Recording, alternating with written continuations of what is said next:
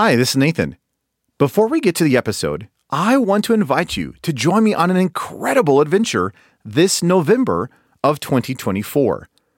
I am taking a small group of believers to Turkey, what the New Testament called Asia Minor, for a 12-day Bible study tour of the early church. We'll be studying the book of Acts and many of the epistles on location as we visit ancient cities like Ephesus, Laodicea, Hierapolis, Antioch, Pergamum, and many more. If you are interested in joining me this November for a once-in-a-lifetime adventure as we study where much of the New Testament and early church took place, you can learn more by going to deeperchristian.com/Turkey. And if you're interested, don't delay. Spots are limited and on a first-come, first-served basis, and a $100 discount is available if you register before May 27th. I do hope you can join me. And again, more information is available at deeperchristian.com/Turkey. Now, here's the episode. Welcome to episode 55 of the Deeper Christian Podcast. This is the podcast to help you study God's Word, know Jesus intimately, and discover how you can build your life around Jesus Christ.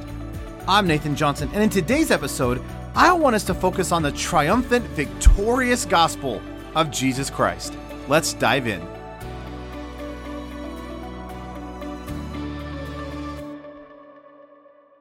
Back a few episodes, episode number 51, I shared what is considered by many one of the greatest sermons ever recorded on audio. It's called 10 Shekels and a Shirt by Parrish Reedhead. And if you haven't listened to that sermon yet, I really encourage you to listen to that powerful enunciation of truth. Well, as I was pondering this particular episode, I really wanted to focus on the triumphant, victorious gospel that you and I get to partake in as Christians. And having recently listened to 10 Shekels and a Shirt, I realized, wow, Parrish Reedhead has a great series called So Great a Salvation. And in it, he has a two-part series on this idea of victory. And so just kind of as a fun way to talk about this idea of the triumphant, victorious reality that you and I get to participate in, I wanted to share this two-part series with you this week and then part 2 next week. Now, these sermons are about 40 minutes long, but I highly encourage you to listen to them because Parrish Reedhead walks through what does it mean to live a life of victory. So without further ado, this is Parrish Reedhead's sermon from his series So Great Salvation called Victory, Part 1.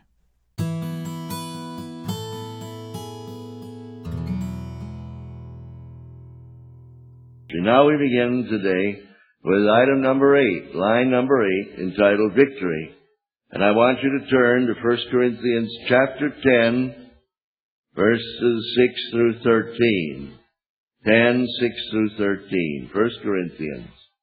I'd like to read these verses, then just a brief word of review, and then to move quickly on into the study of the morning.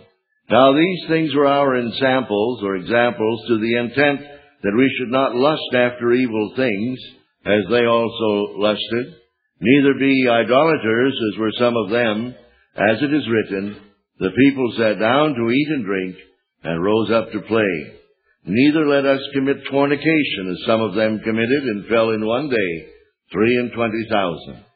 Neither let us tempt Christ, as some of them also tempted, and were destroyed of serpents. Neither murmur ye, as some of them also murmured, and were destroyed of the destroyer. Now all these things happened unto them for examples, and they are written for our admonition, upon whom the ends of the world are come. Wherefore let him that thinketh he standeth take heed lest he fall. There hath no temptation taken you, but such as is common to man. But God is faithful, who will not suffer you to be tempted above that ye are able, but will with the temptation also make a way to escape, that you may be able to bear it. Last night we talked about temptation and sin, declaring on the Word of God that at any time in our pilgrimage, as long as we live, we're going to be subject to temptation.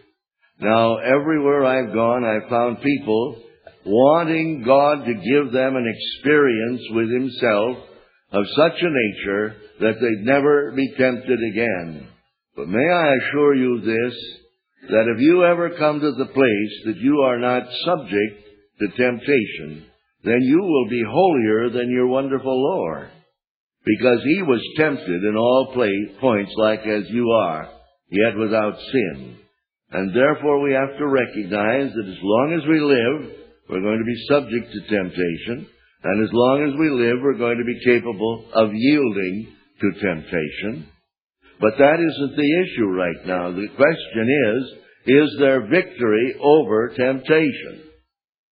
Is there victory over temptation? And if so, how should we have it? Now remember that the basic theme of these days together is Hebrews chapter 2, verse 3, wherein we read, "How shall we escape if we neglect so great salvation? Now, thou shalt call His name Jesus, for He shall save His people from their sin."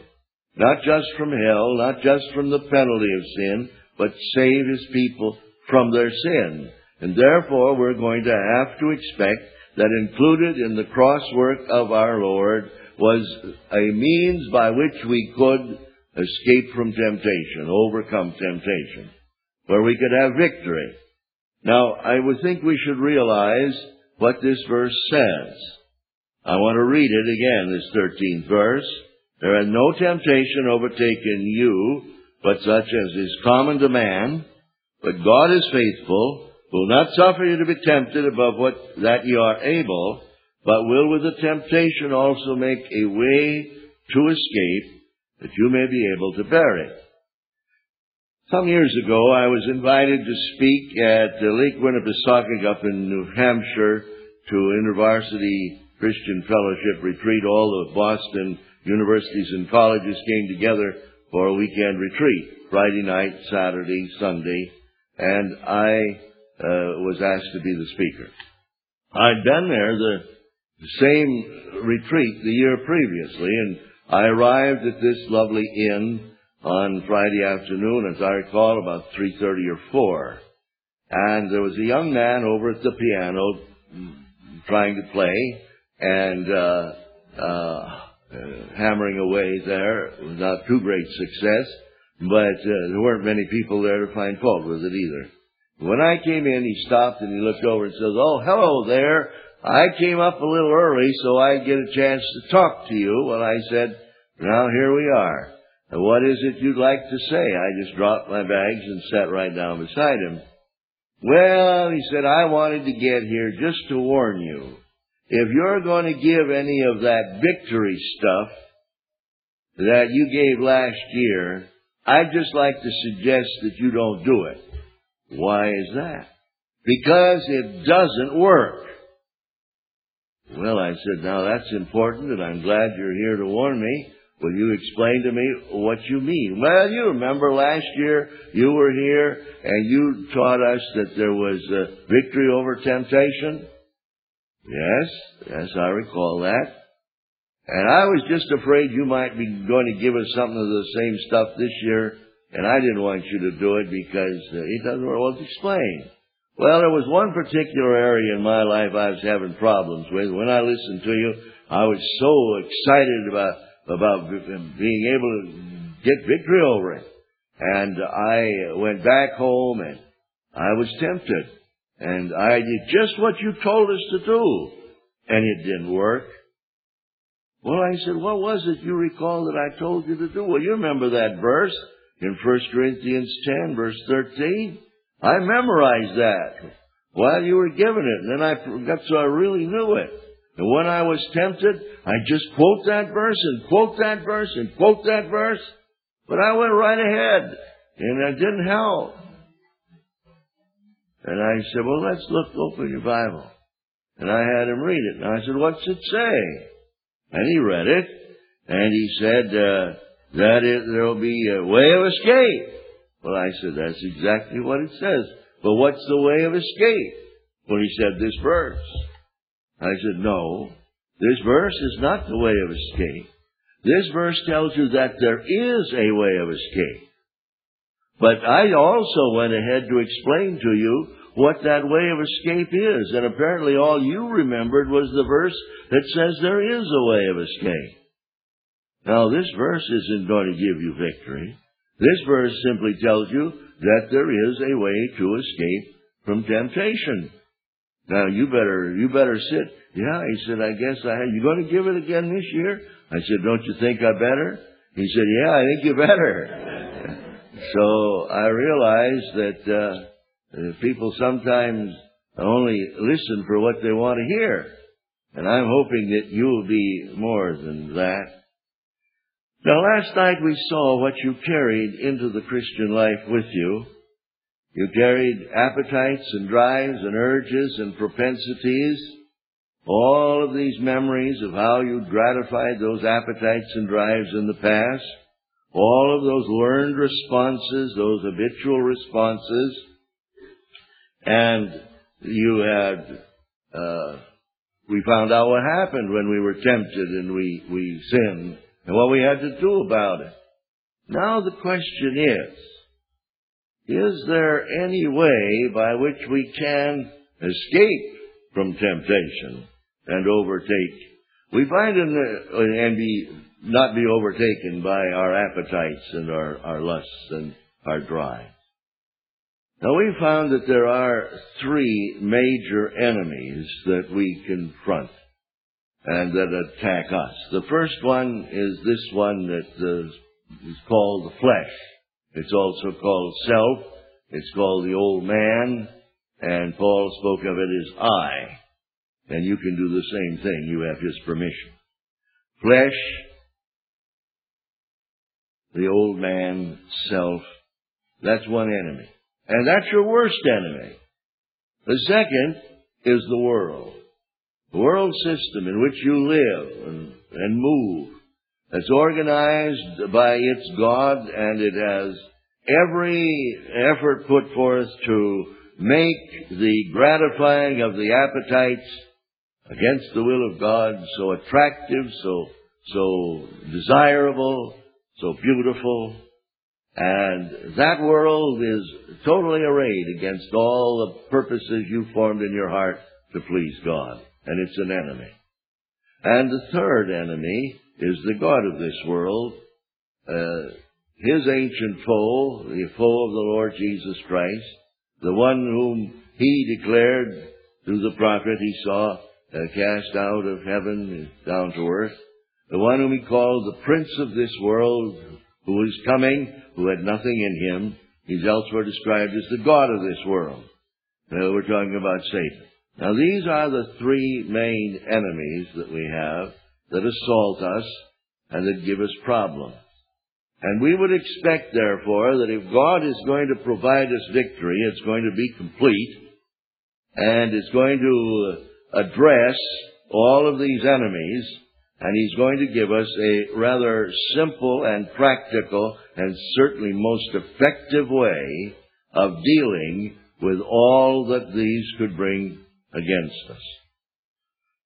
So, first, we have to recognize that none of us are exempt. None of us. I went to Bible school here, as I mentioned several times. 7 years after high school, getting ready to be a missionary, went to Africa, to the Sudan, and I had been preparing so long and anticipating it so keenly that in my own mind I think I was convinced that somehow when I put my feet down on the continent of Africa, there would be a radical transformation of me. I hadn't been a great prayer, but from that time on I was going to be a great intercessor. I hadn't been all that effective as a witness, but when I hit African soil and drank African water, that this was going to happen. I was going to out Dan Crawford and Mary Slessor, and I was going to make David Livingston wish that he'd had another chance to go another go at it. But when I reached Africa and looked back on the travel, all I discovered was that on that ocean voyage, The best thing I got out, only thing I got out of it was seasickness, and the best thing I got out of it was getting on land again where I got over my seasickness. There wasn't any great spiritual progress made. And when I got down to our station on the White Nile south of Khartoum at Malut, and began to go into the actual work of missions, we were assigned to work for the education department as doing linguistic survey work among some tribes that had no contact with the gospel. I discovered that I wasn't nearly as spiritual as I'd planned on being. I wasn't spending as much time in the Word or as much time in prayer. I wasn't seeking God the way I was certain previously I would, and I was disappointed in me. And about the only way that I could find to discovery that I wasn't as spiritual as I knew I ought to be, and as I wanted to be, and had planned on being, was to prove that none of my colleagues were either. Now, to prove that, I had to be quite discerning. I had to have a very critical mind. I had to have a censorious spirit. And I found that with these two things, it wasn't very difficult to develop a third problem. I learned to my grief that I had a very sarcastic tongue. I hurt people with my sarcasm. I cut them. They'd put pressure on me for reasons that I didn't think were fair, and they'd build up that pressure, and then I would just say a few words and cut right through. I guess I kind of thought I was God's little ice pick to break all the balloons in a word. And I can recall when I'd said something sarcastic or hurt someone that I'd go to my room just so crushed. I knew it was sin. And I would get down on my knees and cry out to God, forgive me. Forgive me. I ask you to. I promise you I'll never do it again. I can recall crushing my teeth together, putting the fingernails in my hand. Oh, God, if you forgive me, I'll never do it again. And He forgave me. And I did it again. Because victory doesn't come from grinding your teeth. Victory doesn't come from puncturing the heel of your hand with your fingernails. And that's all I knew. Now, I'd had a course taught by Maud F. Groom at the school on the Christian life, and I'd gotten an A in it. But you see, it had all been up here. Because I thought where I thought truth went up here. But my problem was down here. And the truth that I'd studied had never migrated 18 inches. And so here I am, having had A in the course in the Christian life, and in total failure in this area, hurting my fellow missionaries and grieving the Lord.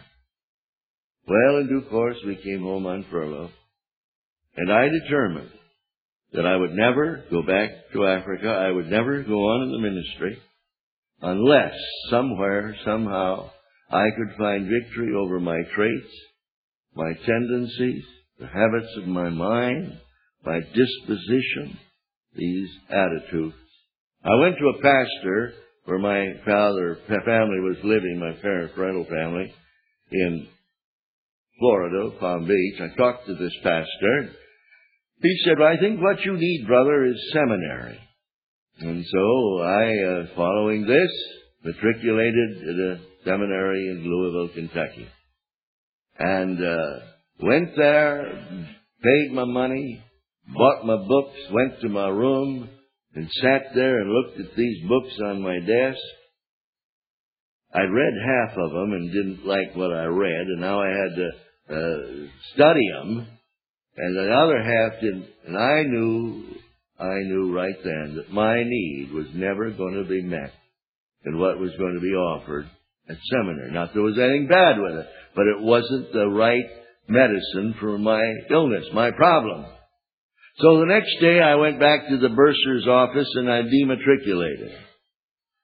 We got as much money back as I could. They said, well, we're going to have to charge you 1 month's rent for the room anyway. I said, fine, then I'm going to stay here and live it out. If I'm honorable enough to be a student here, I'm honorable enough to stay here for a month and live here. And I had spiritual inventory. During that month, I started to go back through the years. I went back, right back, and you know, everything I found in all those years was leaves off of other men's trees. My heart was like a theological compost pit, where you take all these leaves and you pile them in. Some of them were still there, green because they were true, but they were not attached to me. They were just truth. And I began to hunt. What's real? What's real? Where is reality? Where is reality? And I got back down there to that night at South St. Paul at that Red Rock Holiness Camp meeting, when at an altar in the straw, I knelt there and I opened my heart to Jesus Christ and was born of God and had the witness of the Spirit. The last real thing that ever happened to me was the first real thing that ever happened to me with God. And from that time on, it had been just words piled in on my mind. Now, I know how I got off on the wrong foot. The next day, I went to the one who was the children's worker there at the camp meeting, Julia Hibbard from Chicago Evangelistic Institute, a wonderful woman of God. And I said, Miss Hibbard, last night I was born again. And you know what she said? Oh, that's nice, sonny. Now you need to be sanctified. And so she said, come, let's go into the auditorium and we'll pray. So we came back into the auditorium where I'd been the night before, where God had met me. And now this dear one who's so concerned is trying to bring this one who's just been born again into sanctification. So she put words in my mouth and I prayed them. And I went from reality, from the revelation of God to my heart that I'd been born again, into presuming that if I knew the words and could quote the Scripture, it was mine. And from that day on, I had religious unreality. It had been in my intellect. I assumed if my mind perceived it, my heart had received it. And now here I am, in my own eyes a missionary failure, back from Africa. And I've had spiritual inventory, and I've gotten down to the last real thing that ever happened to me was that day when I was born of God.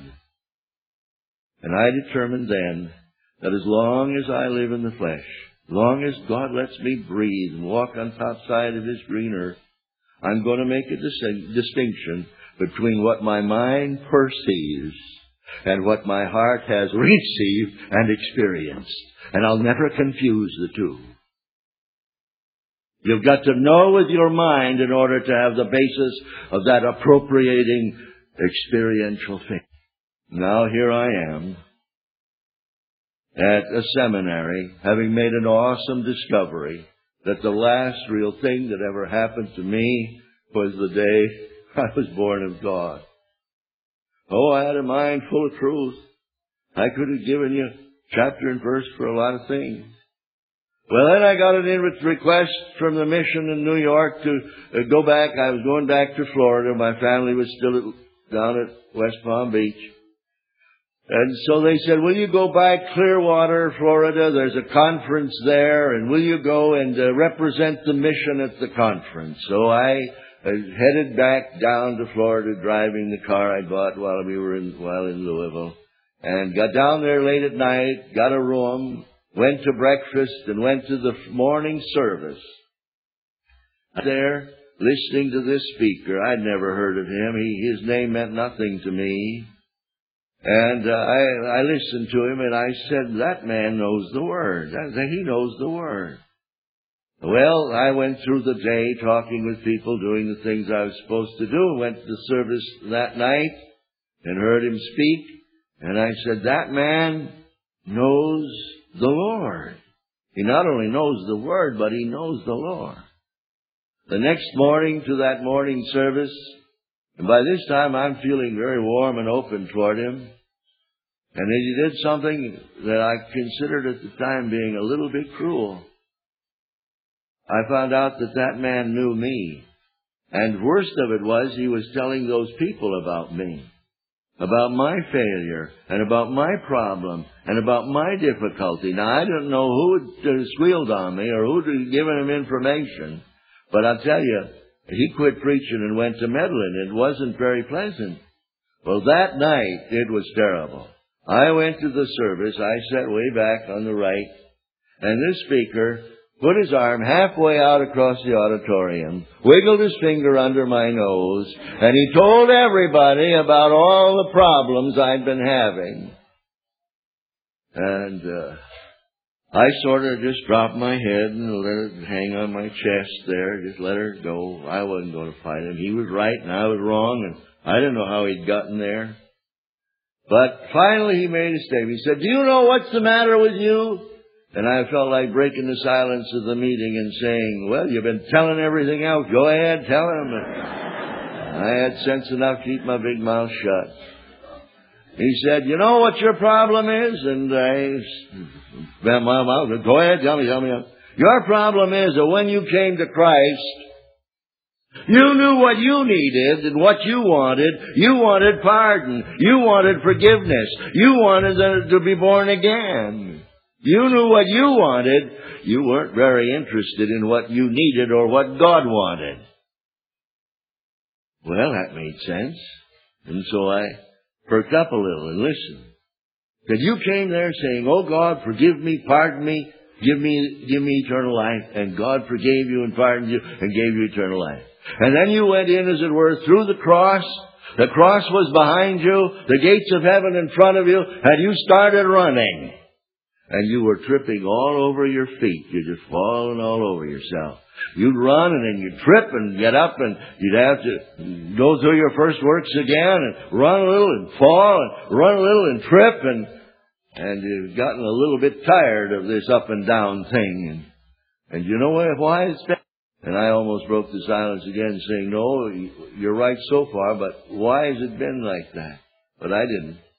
He said, "The problem with you is, you never turned around to look at the cross from the inside." He said if you had, you would have found that there were two people on that cross. You see, Jesus Christ was there as your representative, as your substitute, dying your death in your place. He had identified himself so completely with you that it fulfilled the word which says, "The soul that sinneth, it must surely die." And when the Lord Jesus was there, he was there as you, and embracing you, as it were, made to be what you were. And so that from the eyes of God on the throne, looking down upon his Son, he saw his Son on the front of the cross, dying for you, but it was as though you were on the back of the cross, dying with him. And you've never seen that. Now turn and look. Turn in your mind. What do you see? Don't you see there the nail left for another pair of hands? Well, those are for your hands. And all this look is like an empty person there, just like a shell of a person. That's you. But you've never backed up to the cross. You've never put your hands on those nails. You've never taken your place there. You've never said, "Father, from today on, as long as I live, I'm going to stay here on the back of the cross, crucified with Christ." And so what's happened? You've been leaving, you haven't seen yourself there, and you've been going ahead, up and down, stumbling and falling. Aren't you tired of it? Don't you want to stop that course? And of course I did. But you know what I did? I went to my room rather. I took a piece of paper. I put the date on it. The place was already on it. Those two things are required for a legal document. And I started to write in the best legal language I know. I, my name, do hereby declare that from this day on, as long as I shall live, I shall stay here on the backside of the cross, crucified with Christ. That I am by nature, and I described the good, whatever it was, and the bad, and there was more, and I put it all down. I consider to die the day the Lord Jesus Christ died. And next paragraph, furthermore, I do affirm that every day before I see another human being, I shall return again to the back of the cross for that day, seeing myself crucified with Christ. And then I signed it, and I sealed it, and I still have it. And I wouldn't think of going to look into anybody else's face until I've gone back to see myself on the backside of the cross. Oh, I haven't always done it. But that's been the purpose of my life. Because, well, the next day, I went down, and during the night, somebody came in from another mission society. You know, you got to put the truth to work. I knew him. I'd met him. And the last time I met him, he'd gone to great pains to tell me how terrible the Sudan-Syria mission was. And when I saw him after breakfast, before the meeting, and he got me against, I had my back at a big tree, and he came up, and he put his arm up like this, and he's right here in front of me, and he's telling me what a terrible mission I'm a part of, and then he says, and you're just as bad, and he's after me. Well, normally, you see, something would start down around my shoe tops, and it would begin to worm its way up, and it would get up here, and it'd go like Zorro. And I'd cut him with sarcasm, with whatever it required. A few well-chosen words leave a wound that never heal. But this time I'm standing there, and it's like looking at an opera through the wrong end of your opera glasses. And way down there is a tree, and somebody looks like me in front of it, and he's there beside him. I looked at him and smiled, and I said, "Brother, a miracle has just happened. You're going to have to forgive me. I've got to go seek the Lord." And I slipped out of his arm, went back to my room, because it's the first time in my whole Christian life I've been in a situation where that type of thing had gone, and I had victory. I'd had victory. And now I was so elated, so thrilled, so delighted I had victory for the first time over that criticism and censoriousness and sarcasm. I'd had victory over it. But about a week and a half, 2 weeks later, somebody came up behind me, got a hold of my little prayer rug I was standing on, gave it a jerk, and I'd done it again. And that's when I realized what Paul meant when he said, I'm always being delivered unto death. Always being delivered unto death. Now, we've sung it for years. I don't know that we knew what we were singing, but we've sung it. What is it? Dying with Jesus, by death reckoned mine, living with Jesus, a new life divine, looking to Jesus till glory does shine. Moment by moment, O Lord, thou art mine. Moment by moment, I'm kept in his love. What was the songwriter? Just by a moment. When we're under temptation, we go back and see ourselves crucified with Christ. You see, at Calvary you were wired for victory. Just like this room was wired for electricity, for light. They didn't have to come in today and stretch wires back and forth and hang lamps on it. All they did was find the switch and put it on. And at Calvary you were wired for victory. All you have to do is find the switch and put it on. The switch is this. Reckon yourself to be dead indeed unto sin. And reckoning releases the flow of the resurrection life into your life to give you victory over yourself, your traits, your tendencies, your habits, temptation of whatever kind it may be. Well, Pastor Maranatha Tabernacle, Upper Darby, Pennsylvania, was the speaker. I later shared several conferences with George Lindell. And he's still living and still glorifying God, still preaching Christ. But here's one person that will be as long as he has breath. So grateful.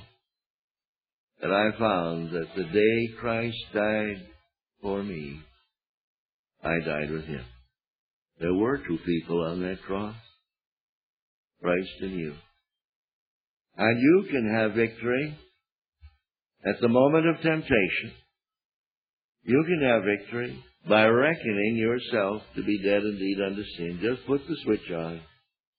I was down in First Presbyterian Church of Flushing, Long Island, New York.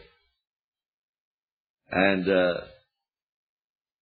I was telling the people this, and I said, now, if you're here and you'd like to have victory, you go into the prayer room, and I'll be in and I'll talk with you about it. And there were probably 20, 25 people that were there, one of which was Ronnie Avalon, a singer in the New York area that God used, made a blessing, and his wife, they were there. And I said, now, between now and this time tomorrow night, you're going to have a personal opportunity to test whether this truth of identification with Christ and victory through your reckoning really works.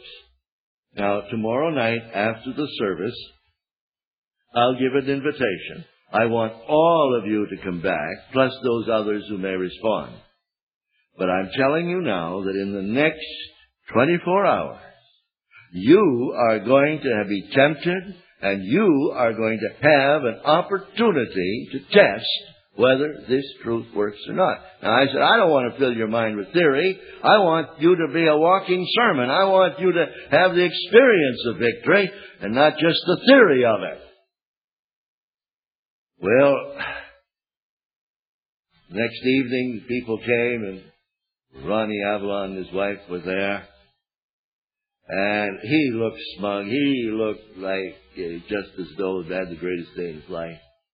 In fact, he said he'd had the greatest day in his life when I talked to him. It was just a word in passing. But he came in to the meeting after the service. And we had another singer in the New York area, a man by the name of Anton Marco. Now, I looked at Ronnie Avalon, and I said, well, Brother Marco, would you please tell us what happened to you? Now, what I didn't know was that the one thing in the world that Ronnie Avalon didn't want was to be called Anton Marco. Now, he had nothing against Anton Marco, but he's not Anton Marco, he's Ronnie Avalon, see? So he just would get angry when people called. And I saw this red begin to rise up his neck and up his face. And here he is, and his eyes are flashing. And then all of a sudden, he looked at his watch, and he said, yeah, well, you were right. It's 3 minutes to go till 24 hours. He said, you said it would happen in 24 hours. It happens 3 minutes before the time. He said, I had the greatest day I've had in my life. And I just knew I could tell you were wrong. That I hadn't been tempted during the whole day. And here you told me, Anton Marco, that he said, there's something that just infuriates me. And I was just about to tell you off when I put the switch on. And he said, it worked. It worked. Friend, in the next 24 hours, you are going to have an opportunity to prove whether or not this truth works. Do you know where the switch is? Do you know when to put it on? Do you know how to release the resurrection life of Christ into your heart at the moment of temptation? Well, I have news for you. In the next 24 hours, and I hope you heard what was said. Because I don't want to just give theory. I want you to have something that works. Otherwise, if it doesn't work, maybe that boy back there at Winnipesaukee was right. I don't want to peddle stuff that doesn't work. But I got a lot of years telling me that it'll work.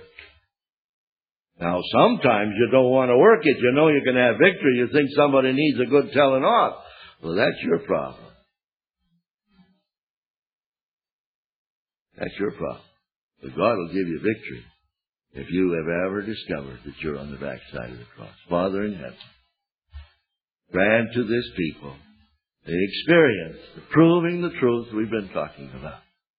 The part of so great salvation is victory over ourselves, our tendencies, our attitudes, our disposition, our traits, our appetites. Grant, Father of Jesus, that in these next 24 hours, each person here will have at least one opportunity to prove that the Word really works.